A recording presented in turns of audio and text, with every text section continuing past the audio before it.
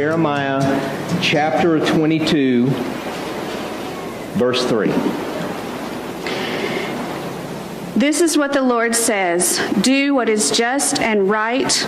Rescue from the hand of the oppressor the one who has been robbed.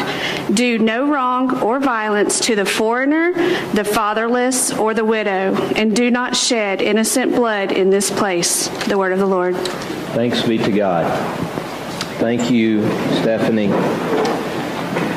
You may be seated. Would you pray with me once more as we come to God's Word? Let's pray together.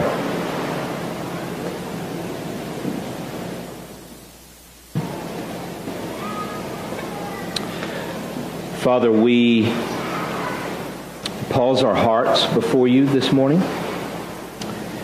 As we come to your word, Lord, we have sung praises to you. We have heard your word read. We have prayed. We have brought our gifts and our offerings and our tithes to you. And Lord, now we would pause as we come to your word that you tell us over and over is like a surgeon's scalpel, sharper than any double-edged sword, and it cuts all the way down to the core of who we are.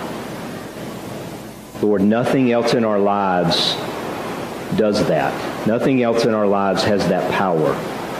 Lord, we need to be healed. We need to be changed. We need to be transformed.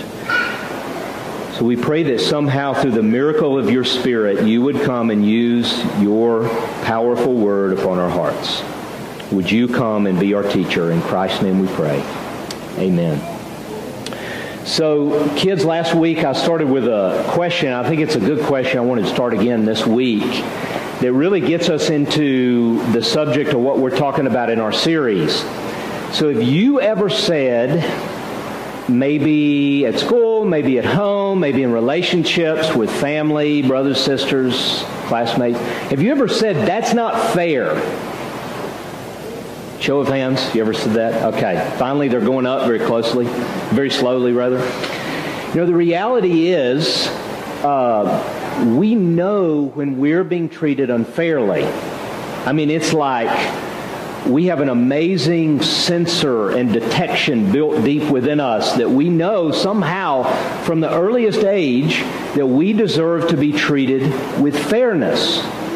I didn't have to teach that to my children. My little girl May is 2 years old, and when a sibling takes something that she has in her hands from her, she screams bloody murder because she knows this is not right. That is mine. And so this concept of fairness that's just kind of deeply woven into our being and who we are is the concept of justice. This question of what is right. And now in our culture today, and this is a part of the reason I'm wanting to do this sermon series in the Bible, in our culture today, in our world all around us, there is so much about justice. We hear so much on the media, in social media, in conversations around the water cooler, and all kinds of different places that we are. So many discussions today are about what is right. What should the world be like? How should we treat certain groups of people? What should a government prioritize and stand for? I mean, all of these things are really front and center of what we're talking about right now. And in our particular moment, you know, we're in a political season here. I cannot wait until November's over. But I'm not so sure it's going to die down after that because our culture is so divided and polarized. And the thing to see is that the polarization is over what is justice. They're competing views of justice, of what's right. And so we find ourselves in this moment where there's so many of these conversations taking place all around us. And my concern for us as a church and really for the broader body of Christ is that our view of justice, of what's right, is shaped more by the voices of our culture than by God's Word. That's just my concern I'm just throwing out there. And a part of what I'm wanting as we look at this theme in Scripture of biblical justice is I'm wanting us to really be rooted in and develop an understanding of what is biblical justice. How does God define justice? Now, here's what I think we're going to find as we continue to go through this series. We're going to find that God's view of justice and biblical justice will oftentimes confront our own view of justice. It might even confront our particular political party. Now, the reality is right now in our culture, there's like two options. The right and the left. Blue and red. Republican, Democrat. And so you got to pick one of those sides to define justice. And what I want us to see as we go and we look at God's Word is that it's not just two options. As we see this concept of biblical justice, we're going to see Scripture calling out all sides and calling us to something that cannot be fully contained in an earthly political party. That's what I hope we'll see as we go through this series. So here we're jumping in. We're really looking at one verse today, though I'm going to jump off and look at another one. But last week I introduced this word that I want us to see, and this word, this particular Hebrew word, is in our passage today in Jeremiah 22. Now I'm picking a verse here, but let me tell you, one of the hardest things each week for me has been picking a verse. Because as we're talking about biblical justice, literally the scriptural content that speaks to this is just massive. I've got all these Post-it notes all over my office where I'm like, which one do we look at? Which one do we focus at? It's so hard because I want you to get a sense that this theme, this word, is everywhere in Scripture. If you get our weekly email, I put a verse in this past week, and I'm going to do this each week, put in a verse in addition to what we're looking at on Sunday morning. I want to give you a verse each week that I want to ask you to be meditating on, to be memorizing. And part of the reason I want to do that is because I want to get this concept that's so scripture, I want to get it down into our bones. The only way to do that is to read the Bible, is to study God's Word. So it's my effort to get Scripture into our hearts. So I want to encourage you to do that. You too, kids, I want y'all looking at that verse each week. But here we are in Jeremiah chapter 22, verse 3. And here's, in our verse here, there is two words that are used that we find all over Scripture, and we find them paired together. Now, if you're looking at the NIV here, you're not going to see the best rendering of these words, okay? So look at verse 3. Now, if you're looking at the ESV, you're going to see something that's a little bit closer to the original. But here's what the NIV says that we read earlier. This is what the Lord says, "Do what is just and right." Now, if you're looking at the ESV, what it says is, "Do justice and righteousness." Now, both translations are trying to get at two Hebrew words. The first one is the one that we really focused on last week, and it's mishpat. Everybody try it. Let's try to pronounce it. Let's try to say it. Everybody say mishpat. Huge biblical concept. This word occurs well over 200 times in Scripture, and the concept that it refers to appears over 400 times. I mean, it's just literally a critical theme to understand in Scripture. Now, the most direct translation of it is our English word justice. That's what mishpat means. It means to do justice. Now, one of the problems with the English there is that for us, that's a narrow kind of word for us. Whenever we think of the word justice, what do we think? We think of punishing wrongdoing. We think if I were to steal $50 from you, justice in that situation would be for me to have to pay back $50 and maybe restitution for your time and troubles. There's justice. That's how we think of it. We think about a courtroom. We think about punishing wrongdoing. Now, here's the thing to see. That concept is included in mishpat. There's many places in Scripture where mishpat refers to that, to righting a wrong, to paying back something that has been wronged, okay? But mishpat is broader as we see it here. It also refers to taking up the cause of the most vulnerable in society. Mishpat includes making our cause those who've been wronged, caring for the vulnerable. We saw last week in our passage last week these particular groups of people that get mentioned over and over and over in Scripture. One theologian has called them the quartet of the vulnerable. These four groups of people that show up over and over and over in Scripture: orphans, widows, the poor, and immigrants or aliens, refugees. A lot of discussion about that in our culture today.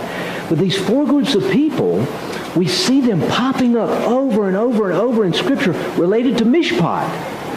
And so according to Scripture, mishpat involves taking up their case, making their cause my cause, bringing them protection, working to reverse things in culture and society that take advantage of those people. From the perspective of the Bible, these groups of people are the most vulnerable. They're the easiest to take advantage of because they don't have a lot of social power and social standing. And so throughout history, these groups of people are the ones that most often are taken advantage of or oppressed. And so mishpat, according to Scripture, is taking up their cause, getting involved in their life. Look at even what he says here. Do what is just and right. Now look at this description of mishpat. The rest of the verse is a description of what he means by do justice and righteousness. Look at what he says. Rescue from the hand of the oppressor the one who has been robbed. Do no wrong or do not mistreat the alien, the fatherless, or the widow, and do not shed innocent blood in this place. You see, the focus there for mishpat and justice is coming alongside these vulnerable people. Widows, orphans, aliens. That's what it means to do mishpat. 9 out of 10 times when you see mishpat in Scripture, it is referring to that. Now what's interesting is that it's paired here with this other word that is tzedakah. Okay, so we're going to try that one, okay? Say tzedakah. So this is another Hebrew word that we find throughout Scripture that is most rightly translated righteousness. And that's what it's referring to here. So often mishpat and righteousness are paired together. Now here's an interesting thing. As we think about righteousness, it's a big religious word. As you think about righteousness, what do we naturally think about? I think what we naturally think about is like individual righteousness. You know, like personal morality. You know, to be righteous means I'm a person that, I'm sexually chaste in my life and I avoid certain things in my life. Maybe we think righteousness is somebody that doesn't cuss, or it's somebody that doesn't do certain behaviors in life. You know, I use the phrase, I don't drink, smoke, or chew, or run with those who do. In the Bible Belt, that's kind of the whole sum of righteousness. I'm someone who avoids certain behaviors in my life.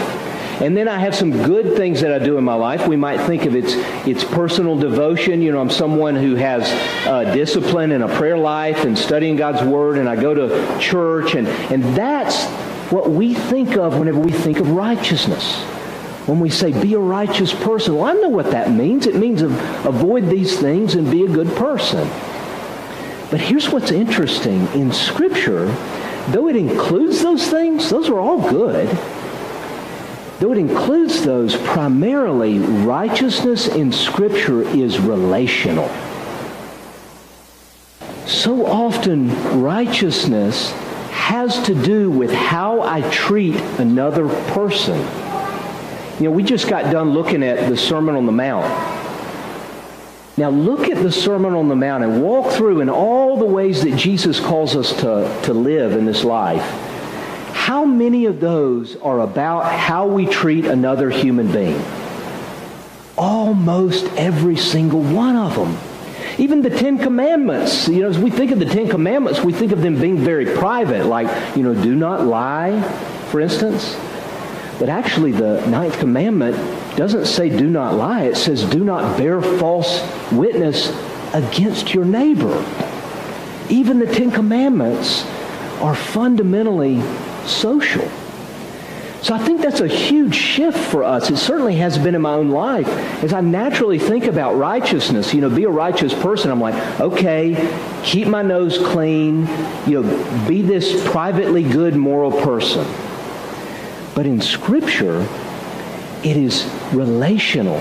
My Hebrew professor had a great definition of righteousness that really I think ever since I've been trying to internalize and learn. But here was his definition of tzedakah and righteousness. Righteousness is disadvantaging yourself for the advantage of the community. Disadvantaging yourself for the advantage of the community. You see how social it is? You see how relational it is? You see how it's all about how I treat other people? Another way to put that is that a righteous man or woman is willing to wound themselves and hurt themselves and disadvantage themselves for the sake of the community around them. That is what tzedakah is all about.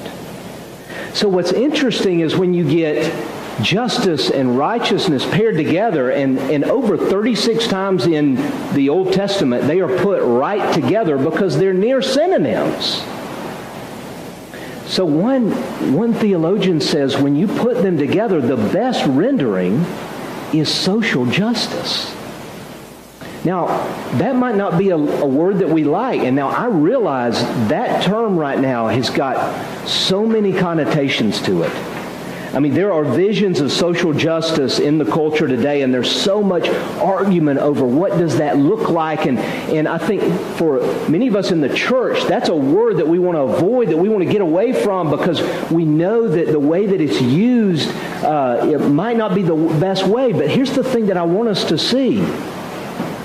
Even if you don't like the word social justice, that's what mishpat is. It is justice worked out socially, in our relationships, in our community. That is what righteousness is. Let me just share, I've shared an example of this before, of a church really living this out. It's very compelling, but it's a story about the church at Brook Hills. It's a church in Birmingham. It was formerly pastored by David Platt, very kind of well-known teacher, preacher in our culture. He wrote the book Radical. But he was a pastor of this church, Church of the Brook Hills. It was a mega church in a very affluent area of Birmingham. It was a very good church, really big, had all the programs and just really doing good stuff. And so David Platt was at this church, and he just began to have this burden and began to process it with his church. And they began to have this conversation that, I'm afraid that we are more interested in chasing the American dream than we are for living out God's vision for His kingdom. And that just began to be a burden that they began to wrestle with. And they began to say, wait a minute, as we look at our budget, as we look at our lives, we're investing everything just within our church. It's all about the new and beautiful buildings. It's all about the great programs that we have. And really, so often, our Christianity, our following Jesus, doesn't cost us anything. Jesus becomes an add-on to our life, which is primarily about upward mobility, maximizing happiness in life. That is the American dream. And the challenge in the American church is that has become melded with Jesus. And as we look at the words of Jesus, it is shocking how in opposition He stands to maximizing personal happiness. So they begin to wrestle with this as a church and really begin to think, what can we do? So David Platt calls up the Shelby County DFACS department. He just, in a whim, he's like, all right, I'm calling him. He calls him up, and he gets the director on the phone, and he said, how many families do you need to meet your entire need for all the children in need of homes in the foster care system? And she laughed at him. She thought it was a joke. A pastor calling me to, yeah, right. She had seen very few pastors come to her and say, how can we participate? And he said, no, I'm serious. It's an honest question. How many families would it take to meet your entire need? And he had to convince her for a little while that he really was serious. And then finally she said, okay, if there were a miracle, 150 families would entirely eradicate our need. And he said, okay, I'll call you back. The next week he goes back to church, and he shares this need with the congregation. And they've been in process really wrestling with their lives and what does following Jesus cost me? And 160 families signed up to be a part of this need. And literally, they fulfilled the entire need of Shelby County for homes for children. That just blows me away to think about that. It's just stunning. And the reason it's so stunning to me is because I know, especially with a thing like this, it wasn't just a program they were signing up to go do on a Saturday morning. As I think about that, I'm like, this impacted their life. We got a few families in here that have done or are doing foster care. And I've been close enough to them to know, like, this changes your whole life. And so that's stunning to me. How would these families go from, let's face it, they got it pretty good in life. Why would they come to a point of disadvantaging themselves for people they don't even know, for people that can't offer them anything? How'd that get into them? How'd they decide to do that? Because as I think about that, the real barrier, I think, to doing Mishpat, especially as we start to really look at what does this look like, is what it costs us. Really, do I want righteousness to cost me? It's not natural to us to disadvantage ourselves for the advantage of the community. It's just not in our natural GPS. It's not how we move. What's natural for us, just human nature, is upward mobility. I want to go to a nicer house and a nicer school for my children and a nicer neighborhood. I want to move away from need and move away from hardship. That's what's natural in our world. It's even celebrated. It's seen as success. But this interesting thing in Scripture that we're called to this downward mobility, chosen downward mobility for the sake of the community, is stunning. And as I wrap my mind around it, a part of what makes me recoil, just to be honest, is my own heart. I don't want to pay that cost. Let's be honest, we don't have time for Mishpat, do we? Because our life is so filled with good things. Justice and righteousness will cost us. And so the ultimate question for us is, where do we get the motivation and the energy and the desire to disadvantage ourselves for the advantage of the community? Where do you get that? Where did the Church of the Brook Hills get this? Where are we going to get this? Where am I going to get this? And you know the answer. It's the same every week. It's the gospel. As the radical grace of the gospel of Jesus is penetrating our heart, it actually begins to create a downward momentum in our life. Because that is the gospel. The gospel is downward mobility for me. That is the story of Jesus. That he saw my vulnerability. The gospel shows me that I am poor. I am needy. I am by nature an alien. I'm outside of God by nature. That's the reality I'm born into. I wasn't born into his family. I'm an alien to him. And my spiritual poverty literally is so outrageous, I can't even fathom it. The depth of my need of God's constant grace to wash me and pursue me is just beyond my comprehension. And yet the gospel invites us to see that, our outrageous need, and yet in seeing the full reality of our hearts, Jesus chose downward mobility. You know what's so amazing is that Jesus didn't send out prayers for us. Jesus didn't send us money. Jesus didn't send us some programs to fix the reality of our brokenness.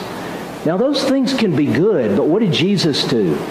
He moved into my life. It's incarnation. At tremendous cost to himself, he came down into the brokenness of our lives, taking upon himself. And even the ultimate culmination of his humiliation for us, yielding up his life on a shameful cross. That is righteousness. That is disadvantaging yourself for the advantage of the community of me and of you. And so see, as that radical grace begins to penetrate our hearts, it leads you to do justice. It's just the inevitable result. And Jesus taught that over and over. You know, the presence of justice in your life is an indicator of your understanding and receiving of God's radical grace for you. You know, sometimes in the church, we get afraid of social justice. We get afraid of a social gospel. And so what we want to do is we want to focus on, let's just preach the gospel and not get involved in all of these things. You see, the reality is the true gospel will inevitably move us out to do justice in the world. So let me stop there and just give us a few minutes to interact over this and discuss it together. How does this impact you, challenge you, confuse you? I realize these are really new concepts for many of us in how we think of Christianity. I'd really love for us to just hear from each other.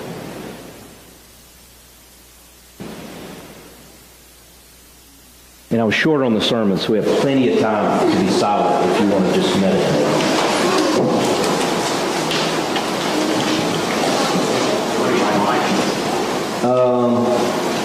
If we could, yeah. Sure, that'd be tremendous.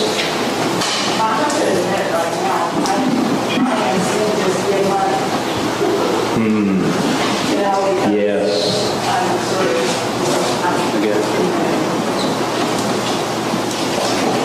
So Oma, I don't know if y'all heard that, but Oma was saying, my instinct is to give money. And as Troy said earlier, that's a good thing. It's a part of what we're called to do. But yeah, the reality is, a lot of times, I think especially for us, we probably don't see ourselves as affluent, but we are in the most affluent culture in all of human history, and that's a blessing. But our instinct is to give money rather than give myself. So I totally identify with that. And how do you give yourself in the COVID reality? That's a great question. It's hard.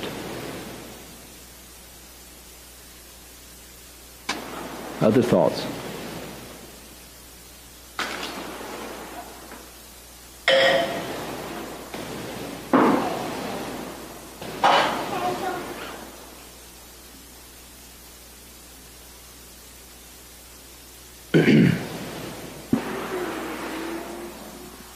Who's Trent? My biggest fear that bubbles up is how will this hurt my family if I was to do? Yes. If I was to put myself out, if I was really to put my family out there. Yeah. I think of it especially in terms of foster care, but yeah. But any of it really. Yeah. I appreciate that, Trent. I mean, that's probably, for those of us who are parents, that's one of the biggest barriers. Whether it be foster care, whether it be, choosing to move towards something hard. I think in our culture, it's so natural for us to love our children. That's a good thing. That's something that Scripture wants. The danger for us in our culture is to make idols of our children. So they become ultimate in our life. And so we're also a culture that is just obsessed with safety and security. And so we put that ahead of doing justice. And, the irony is, I think we actually hurt our children when we do that. Because we might be thinking of their physical safety, but not of what I think we really want for our children, that is to love Jesus and to love His kingdom. And that's not going to happen unless mom and dad love Jesus and love His kingdom. For our children, they are going to catch their values more than be taught their values. It's from what we do as parents. And I find that instinct a lot in the church, that we want someone else to teach our children. And if somebody else is teaching my children about Jesus, but I'm not, and even more importantly, I'm not passionate about Jesus and His kingdom, they're not going to be. But that really is where the rubber meets the road. It's a cost, a scary cost for parents that love their children. And, it's Jesus saying, it is gain. When you lose for me, it is gain for you and your children. And that's hard to believe. But faith is all about stepping into it. But I identify 100%. We're called to hard things, right? We're called, I try not to, we all sacrifice something. And Jesus said we're to love Him more than we love our kids. Yeah. To love our parents. He's above everything. Mm-hmm. And if you follow Jesus, you're going to be, if you truly want the dust of the rabbi, you want to follow Him that close, that the dust is upon you, you're going to suffer. And you're going to, it's not easy fostering. It's not easy adopting. It's not easy. It's easy being comfortable neglecting the duties that we're called to. Mm-hmm. And so we're called to suffer and give ourselves up for other people. And it's so hard to sit back and see, and not do those things, but we're called to those things. Yeah. And if we just have faith and believe and trust in what He's called us to, even though it's hard, it really is, but He's going to provide. There's so many countless stories I can tell of how the Lord has provided for us in the times where it was so hard, money, food, and with the kids. It's time. It's time for us as a body to get out of your comfort zone and do those hard things. Yeah. So. Yeah. I think Wade had something to share. Thank you, Michael.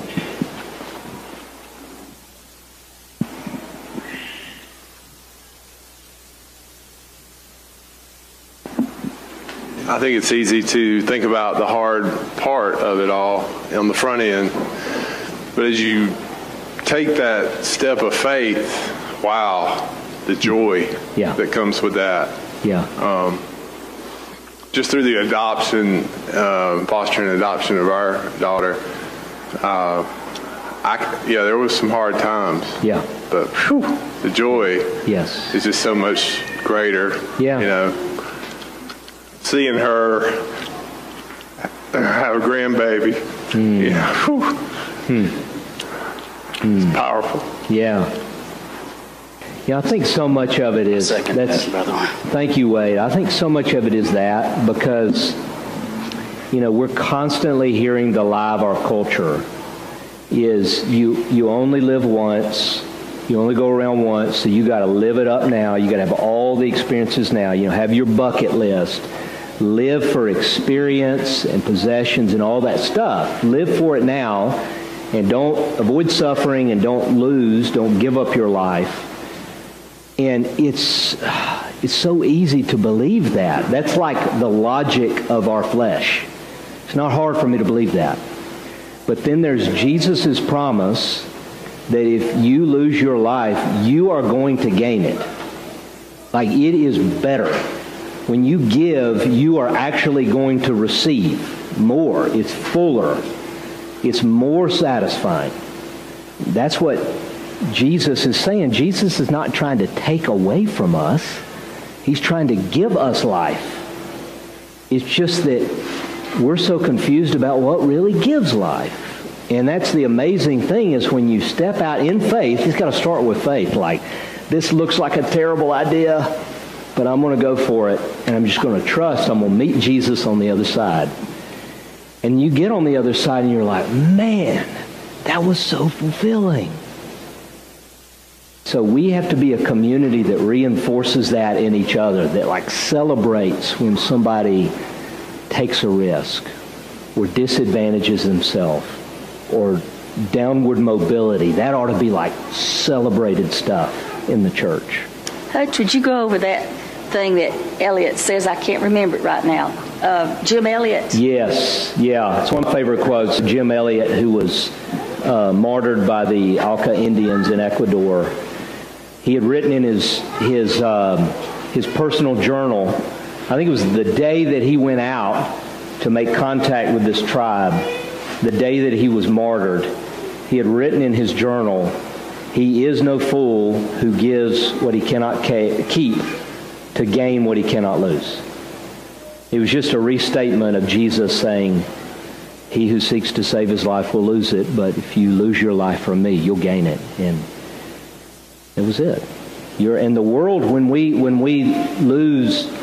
give up life, the world looks at us and says, "You're a fool. You're a fool." People will look at us if we make downward mobility kind of choices, and they'll say, "You're a fool." And most of the time they're going to say, you're mistreating your children. And so we need to be so rooted in God's truth to say, no. No, he is no fool who gives what he cannot keep to gain what we can never lose. And we can never lose the kingdom. It's unshakable. It's going to last forever. What was that? Sorry. How do you balance giving and taking downward mobility and doing that, and that's fine, but also balancing that with your finitude? I don't really understand that, because at some point there's only so much you can give. I didn't hear that one word. Your finitude? Oh, finitude. Yes. That's right. Does that make sense? Yes, it does. Yeah. So this is why it's so important to work this out in community, I think, because it's possible for your kind of way of doing the Christian life to begin to think, the more I play the martyr and give and all of this stuff, the more God's going to love me. And to begin to do that, I think that can be rooted in our hearts a lot. And so we're doing it out of this energy of like, I'm trying to get God's love, and we burn out. And so I think what's helpful is that whenever we're doing it in community, we're able to identify when that's the energy there. There are some of us that think, I'm responsible to save people, and I got to go do this, and I got to suffer, and I got to give my life away, and I'm always doing it because deep down I'm just trying to get God to love me. So that's the case for some of us. And so for that, we need the gospel, we need community, we need help. But I think most of us are not that, especially in our culture. Because our culture is a therapeutic culture that is like, you need to protect yourself. You need to have boundaries, and, don't let anything press you. Don't make commitments, take care of yourself. And that's just not what Jesus taught, that we gain life. So it's a great question. And it really matters where are you personally, and it's helpful to work that in a community. I just wanted to sort of respond to that too, if I may. As someone who who is like that and who, like, I can remember a moment in high school where I was like on fire for Jesus. I was like, yes, God is calling me to serve people. All I really love in life is just serving people. I look back on that and I'm like, okay, like, maybe there's some truth, but a lot of it was just this need to prove myself, this need to kind of take, I think, what I naturally, like, wanting to do things on my own, and I kind of stole that from God, or tried to steal it from God, and said, okay, great, this is the way that I'm going to be a good person and be right before God and before others. And I do think that I think every year I am increasingly seeing I am so much less capable than I ever thought I was. Like my finitude, my limitedness is becoming abundantly clear. And that's really frustrating, because I thought that this was going to get easier and better as I grew in my faith.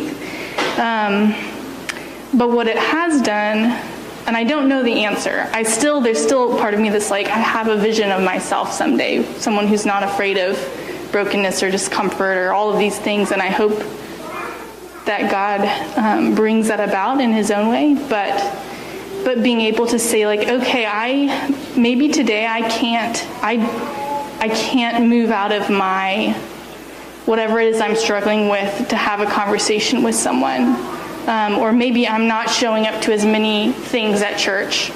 But I know that my brother or my sister is. Even if I'm not in the front of the pack, per se, in good works.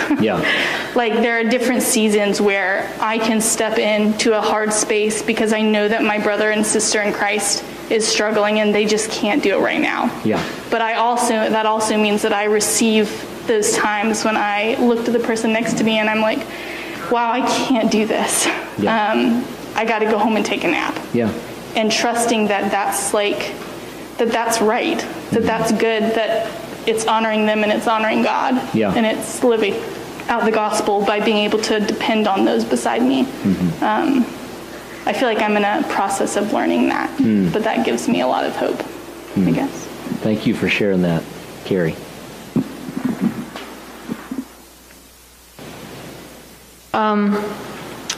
What I think is about money,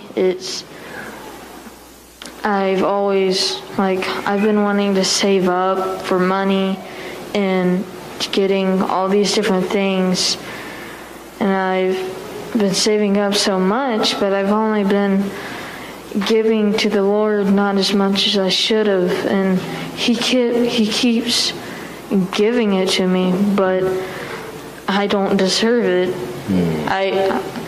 I haven't given as much as I should have. I haven't done what I should have, but yet He gives it to me, and I just don't deserve it. So Levi, you're seeing God's grace to you in that? It's pretty cool. Thank you for sharing, buddy. I can really relate. I think we all can. Let me close this in prayer. Great discussion. Thank you guys for sharing. Let's pray.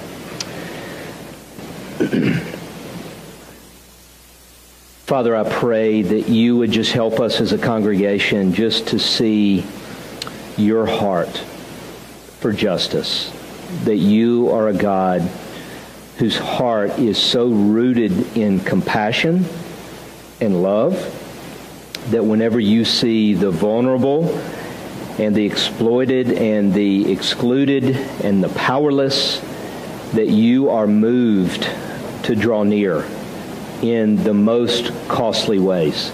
And I pray that that would come to shape us as your people, because we have experienced that in Jesus.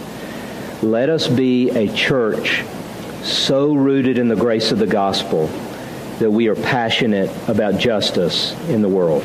In Christ's name we pray. Amen.